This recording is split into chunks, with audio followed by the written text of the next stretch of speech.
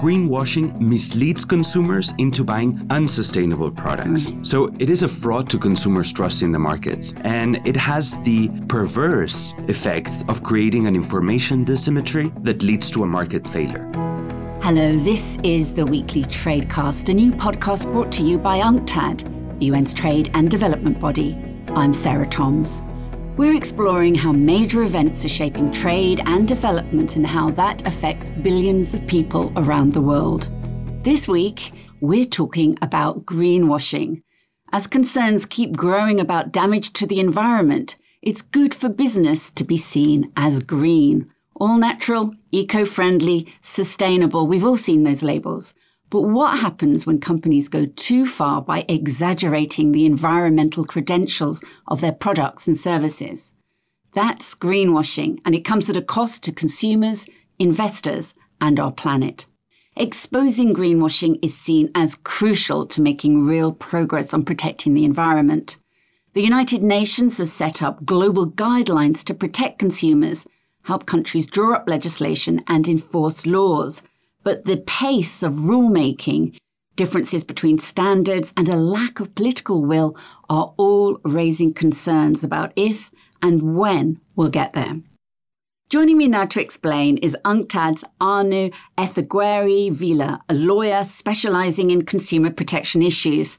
He also loves cooking old family recipes and shopping at local markets. Well, welcome to the show, Arnau.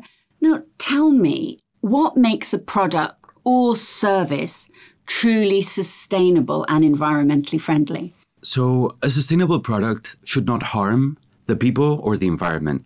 And it stems from a beautiful idea that products and services that are offered today should meet our needs, but they should not impair the ability of future generations of meeting their own needs. And it has an economic, a social, and an environmental aspect to it. Now, the problem is that our current consumption and production patterns are nowhere close to guaranteeing that the products offered and the services offered are really sustainable. Right. So how has greenwashing managed to slip through the nets then? So it's not so much as slipping through the nets as it is an emerging trend. For many years, governments have encouraged businesses to provide sustainable choices and also to communicate effectively to consumers. And this has led to green claims.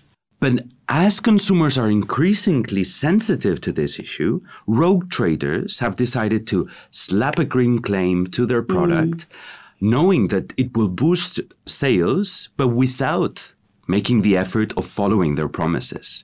So the most outrageous are those that are flatly false or inaccurate or unsubstantiated, such as this is green or eco-friendly, because that doesn't mean anything. The most dangerous are those that are most subtle. For example, they are inaccurate. You could see the recycling triangle that loops on itself, but it doesn't tell you how to recycle. Or they're not relevant to the issue. You're buying a piece of furniture and it says that it's ozone friendly, where ozone depletion is not really an issue for furniture production. And those are the things that we should be looking at, or rather consumer protection enforcement agencies are looking at.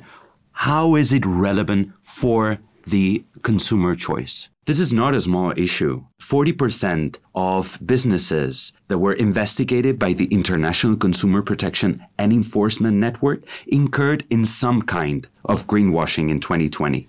Right. So what is the impact then that this would have on shoppers who are buying what they think are green products and investors who are putting money into companies that supposedly make them?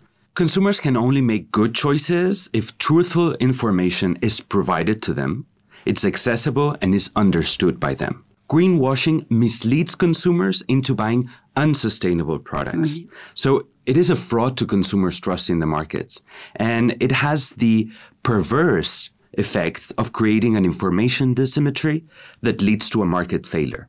And the same goes for investors. It is also unfair to those businesses that provide sustainable choices, that really make the effort, or even to those businesses who do not provide a sustainable choice, but refrain from making false claims. So consumers need to be astute and they need to do some work. We cannot believe that anything that says this is green or eco really is sustainable. We should look at labels. We should look for seals that guarantee rigorous sustainability standards. And when the purchase is recurrent, or if the price is considerable, we should be ready to do some fact checking. Go online, see whether the business has some reliable seal, and see what is the evidence that sustains that claim. But I wouldn't want to put all the responsibility in consumers' hand when moving around the supermarket shelf, because really it is for businesses to provide sustainable choices to consumers and to all consumers. So why don't we have some kind of global legislation then? Or on how close are we to maybe achieving that? I think it comes down to political will. There is no international treaty of consumer protection enforcement on greenwashing or on misleading or unfair commercial practices. There are international instruments, such as the United Nations Guidelines for Consumer Protection, but they need governments and states and parliaments to bring those at the national level. It really comes to governments to decide that sustainability is a priority, to enact the right laws, to establish the institutions, but also to educate consumers, guide businesses, and ensure that they have advertising and labeling requirements. What is the UN advocating right now and doing to help consumers and to stop these fraudulent practices? So the UN provides guidance to governments, and it brings together businesses, mostly responsible businesses, but also consumer groups and governments. We at UNCTAD, as the focal point within the UN family on consumer protection, we host the highest level forum for governments to exchange on this issue. And we also provide technical assistance and cooperation to governments trying to implement laws and to design laws that are fit for purpose. So what are the next steps now? I think the next steps is more coordination on what greenwashing really is, what information has to be provided to consumers, and who knows, perhaps regulation that can be emulated in different parts of the world. Thank you to UNCTAD's Arnau Izaguerri for being this week's guest. Tune in to the Weekly Tradecast next week and every week for more insights on the most pressing issues around the world of trade and development. There's even more on our website, unctad.org. I'm Sarah Toms in Geneva. Goodbye for now.